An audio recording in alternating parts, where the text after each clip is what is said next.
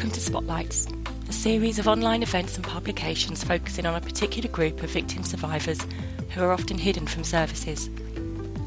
Continuing on from our interview with Jasvinder Sanghera, CBE, and founder and CEO of Karma Nirvana, here my colleague Deirdre speaks to both Jasvinder and Priya Manora, the helpline manager for Karma Nirvana's national helpline. In her interview, Priya speaks about her own inspiration for the work she does, the experiences of the victims, survivors and professionals she supports on a daily basis, and emphasises the need for awareness and understanding amongst professionals regarding the rights and remedies available to victims of honour-based violence and forced marriage. We hope you find this podcast as informative as we have.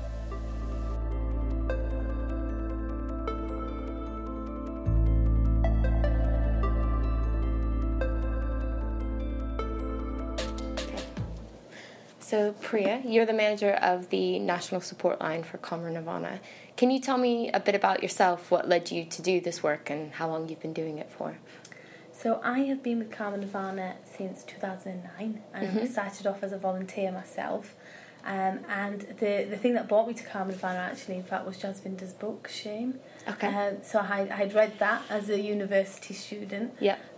Read it in a day, couldn't put it down, and then just decided that, you know, from there I wanted to help. And then Karma Nirvana had a training program in 2009, and funnily enough, I graduated that year, so I came on to the volunteer program. And then when a job opportunity came up, I applied and I started as a senior call handler. So that was me then working on the helpline, and that was 7 years ago. And then I've just sort of developed from there into the role of the helpline manager. I still get to take calls and support victims and survivors and professionals on the helpline. So that's really sort of how I came about at Karma Nirvana and where I am now. Great. And can you tell me a bit about the support line? Who is it for? Sure. So the helpline runs Monday to 7 days a week now. Yeah. But Monday to Friday it runs 9 o'clock in the morning till 9 p.m. at night, and then on Saturday and Sunday we're here from 10 till 4. Yeah. So we support anybody, men, women, children who may be affected by forced marriage and honour-based abuse. And what our call handlers will do, they're all trained to provide practical and emotional support to victims and survivors. What we do also get, and 42%, as you will have heard Jasvinder say, 42% of our calls are from professionals. Yep. So the call handlers are not only just supporting and are trained to support victims and survivors, they're also trained to support those professionals as well. So that can range from police officers to social workers to teachers and health professionals, and what we will do is we'll provide emotional support, we'll provide practical support, we'll provide advocacy and signpost people as well onto other services. Great. So you said you've been with the organisation for 7 years, is that what you said? That's right, yes, nearly 7 years. Yes, Yeah. It'll be 7 years coming up. And how have you seen the support line change over those years, if it has changed? It has changed incredibly, Yeah. massively changed. So when I first started at Karma Nirvana, I was the only call handler, and one of my colleagues who worked part-time, and we now have 9 call handlers. Wow. So and then there's myself as well, so there's 10 helpline staff members, so that's just sort of an indication of how it's really grown. What we've seen is a pattern sort of in 2013 where it really spiked, and we saw an increase in calls, and we were at the time going out and doing road shows, so those were sort of half-day presentations, multi-agency presentations, and often the police would help us to organise that, and we would invite health professionals, teachers, social workers, etc. to that event, also people from the voluntary sector, professionals from the voluntary sector as well. And from there the awareness increased, and we saw that impact on the helpline. Those professionals that attended those road shows, but then they'd tell other colleagues, and that's where we saw a spike. And then we've just seen it increase from there. And then also with our out-of-hours service that started last August 2016, we've now seen an increase in those calls in the evenings, and we've seen that there was that need on an evening and a weekend, so we managed to secure some funding, thankfully, for that service.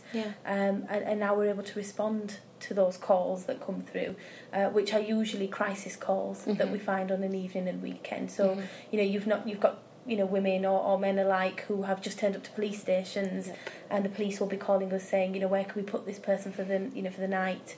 They've fled the family, they're going to be forced to marry. We've got a 16-year-old girl who has ran away from her family, fled the home because she was at risk of honour-based abuse, at risk of being taken abroad to be married, and and she's been taken to a women's refuge for her own safety, but she's now feeling isolated. So we're there, for those people, and they're the sort of calls we find are coming through during the evening and weekend. Sounds like a high pressure job to have to know what to do in that moment of crisis. Absolutely, it is. I mean, we provide training to all the staff on the helpline. They do a fantastic job, but we all make sure that, and it's great because all the call handlers do debrief with one another during the day, and we'll talk about the sort of calls we've had. But they know that they have a support network of senior call handlers and myself as well. So we'll talk to each other about things that come through and help each other through those things, and come up with solutions together, really, about what we can do, but make sure that everybody's okay, they've switched off and left things in the office before they kind of head off, because it definitely is a high pressure job, and you don't know what you're going to pick up on the phone. That's the thing. You could have just a general inquiry by from a professional, or it could be somebody in crisis situation who's at immediate risk, who's unsafe in their house and needs to get out. So it's very rewarding though, and I have to say, from my 6 years that I was on the helpline taking those calls directly myself, every day was different. But every day you'd walk away and feel like you have made a difference. You have helped somebody. Definitely. And over those years, have you seen the needs of the individuals that you've supported change at all? Talking both about the victims and survivors, but also the needs of professionals when it comes to development awareness. So I guess those are two questions. Well, in terms of victims, it very much is, the same sort of things in terms of, wanting to get out or wanting, that advocacy support. Yeah. And with professionals, what we're finding is that there is that need for that awareness, and that training and that education. Yeah. We are still finding today that professionals don't know what the statutory guidance is, albeit that's been around since 2007. I'm just echoing really what Jasvinder said, because this is what we hear from professionals on the helpline. We'll be telling them it's a criminal offence now, or there are civil orders that could protect somebody that's going to be forced to marry. And the statutory guidance that has been out since 2007, we have call handlers who have this document saved to their desktop because we send it out so much every week to social workers, to police officers, and that literally is, as Jasvinder said, they've got a toolbox, and that is a fantastic tool because it tells you what you should and should not be doing within that document, within that guidance, when you have a disclosure of a forced marriage. So I would really encourage professionals to get on, to the contact us, and we can send it to you. But it's there. It's on the government's website, on the forced marriage section of the DirectGov website. This multi-agency statutory guidance. Read that, and and sort of that will educate you in terms of how to respond to these victims. Yeah. Can I, if I may, just come in on the needs of survivors changing? One of the things that we have clearly ensured is that we give voice to the experiences of victims and survivors since 93 to date. And one of the pressing needs that Carmen Lvana have noticed is that when that person leaves, there's no support for them at all. Yeah. Okay, you can place somebody into a refuge, the journey starts there. We're talking about a victim who is fleeing multiple perpetrators, who is more than likely going to be ostracised by their family and disowned, as I was, and then having to live a life completely on their own, very often on the run, having to change their identity to be safe, missing their families terribly, and there's no connection, and their identities are completely fractured. The pressure to go back to their family is always high, because they're missing them. Yeah. That if that missing consumes them, they'll go back. The family will promise them everything, and they'll go back. Just little pieces of their family. They don't get birthday cards. They've got nobody to celebrate Eid, Diwali, or Christmas with anymore. They've just been cast out. So what we know is that's a huge void. Yeah. And we've been developing the Survivor Ambassador Programme within Carmen of Varna for the last 4 years. We're launching it on June the 19th at the House of Lords. And this is the vision to develop a Survivor Ambassador network, so that they have a membership network that they can tap into to feel part of something in their isolation. Yeah. So we will do things like send them newsletters of the great success stories of survivors who are making it every single day and coming out the other end, who's graduated, who's had kids, albeit without their family. We will send them birthday cards at that time of the year when you're missing your family more, so they're able to tap into it. Alongside that, we're launching the Survivor Ambassador website. Yep. And also, we are encouraging the greater visibility of survivors, because any victim of any form of abuse feels alone and isolated, and very often you think it's only happening to you. Yeah. What's important is to hear about the empowerment of other survivors, because that will speak to the victim who's thinking about that decision, and also it will speak to that person who's left and is rebuilding their life. So that is a need that has clearly come out of our work, because as we increase reporting and we encourage survivors to leave abuse, there is another journey, and we have to recognise that journey needs supporting. So on the helpline also, Priya, I know that you'll get survivors calling in for emotional support around those sort of times in their life. Yeah, As well. absolutely. And as I was saying, in the evening, in the weekends, we've certainly seen those things, because they don't have the support, for example, if they're in a refuge. But just generally, when victims leave, it's a really difficult time. It's just the start of the journey, and that's why we're always encouraging victims and survivors on the helpline. We provide ongoing support, because we know that it is going to be a journey, and everybody's journey is different, and they will all develop at different stages. They've all had different experiences. They are all individuals, but we are there to support them, because often they don't have anybody, and it's letting them know that you're not alone. Albeit in a professional capacity, we are just at the other end of the phone, and often when they do feel that isolated or that alone, they do, as Jasmine just said, start having thoughts about wanting to return, and often that can be the most dangerous thing for them. But if they don't have anybody around, they think, well, they've just gone from one situation that wasn't, that was not very good, nice for them, and that they didn't feel comfortable in, or they weren't safe, or they were at risk, to just another situation where they're not happy. So it doesn't sound like much of a choice, really. It's you choose to be completely ostracized and alone and scared with no support, or you choose to be forced into a situation. Like neither sound like a choice. Our victims are incredibly vulnerable, because they've never been allowed to integrate, have independence, freedom of thought. So all of a sudden they're in the real world, quite naive and vulnerable. How do you manage freedom? How do you manage living a life without an honour system? And all those rebuilding your belief and value systems and attracting unsavoury characters. They can be targeted for sexual exploitation. Desperate for healthy relationships, a relationship, never having a model of a relationship, and then a bit of attention. So they are. So the Survivor Ambassador Programme is got to be that space for those individuals to tap into it. I'm really excited about it, and it is directly come out of the need, and I'm hoping the membership would develop through the support of organisations and through the helpline as well, where survivors will be encouraged to become part of that. I can tell you, I've never had a birthday card from one member of my family since I was 16 years old.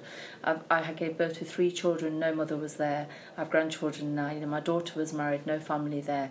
So, at those times you feel it. I'm 52 this year. I'm still a survivor on that journey. I'm human. So, at the end of the day, it's important for survivors to recognise it's a shared journey, but it's one you can overcome, and this is what the programme will do. It sounds like an amazing programme. We're excited. Yeah, that sounds good. The other question I had is that I kind of thinking about how the needs of survivors change over time. I recently met with Dr. Sundari Anitha, and she talked about kind of a newly recognised form of abuse that's developed around transnational marriage abandonment, and how she thinks it's one that's kind of developed kind of in response to DV concession, kind of perpetrators using new means of controlling, coercing and isolating their partners, especially when they want to leave that relationship. Is that something that you've seen as a newly recognised form of abuse, one that's already been there for a long time? I think we've been dealing with it for quite a few years now, and I think Jacinta may agree that there have probably been people when, before the helpline, that, when the project had just started, when the charity had just started. But, it's something certainly that on the helpline we never sort of provided training around. We sort of set up to support, we're a UK-based charity.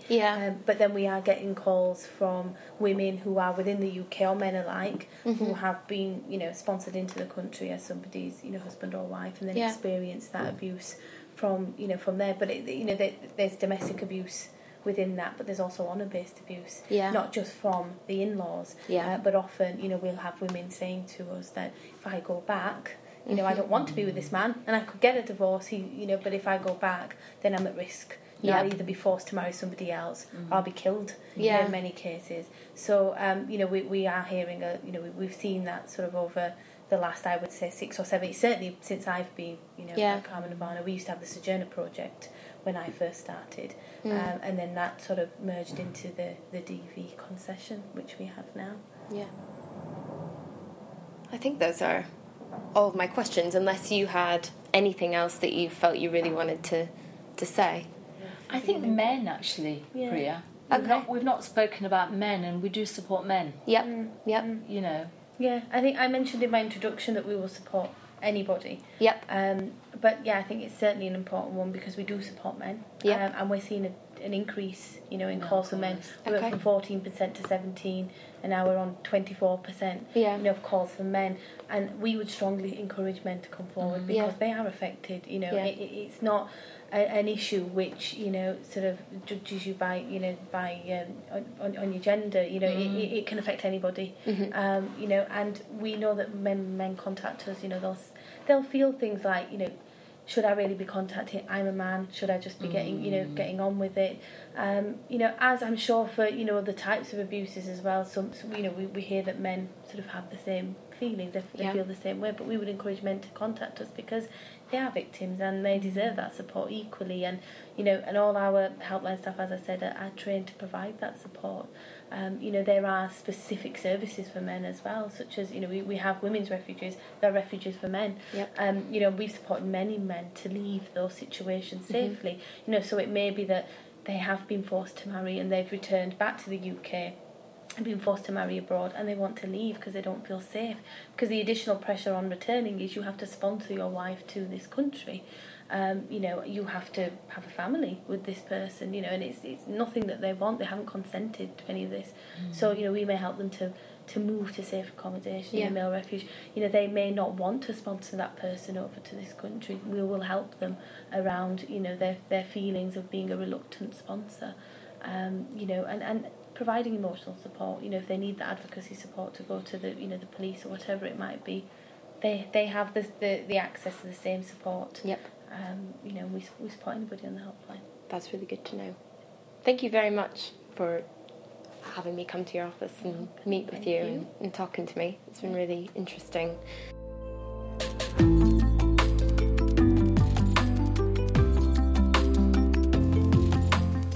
Thank you for listening. If you'd like to find out more about Safe Lives Spotlight on honour-based violence and forced marriage, please go to our website, safelives.org.uk, where we'll be uploading new content every week, each exploring a different aspect of honour-based violence and forced marriage. If you'd like to participate in the discussion, you can join in the live Twitter Q&A conversation on the 8th of June between 10 and 11 a.m. Just go to #yourchoice. And if you need to contact Carmen Nirvana, please give them a ring on 0800 5999 247. They're open 7 days a week, between 9 a.m. and 9 p.m. Monday to Friday, and 10 a.m. and 4 p.m. Saturday and Sunday.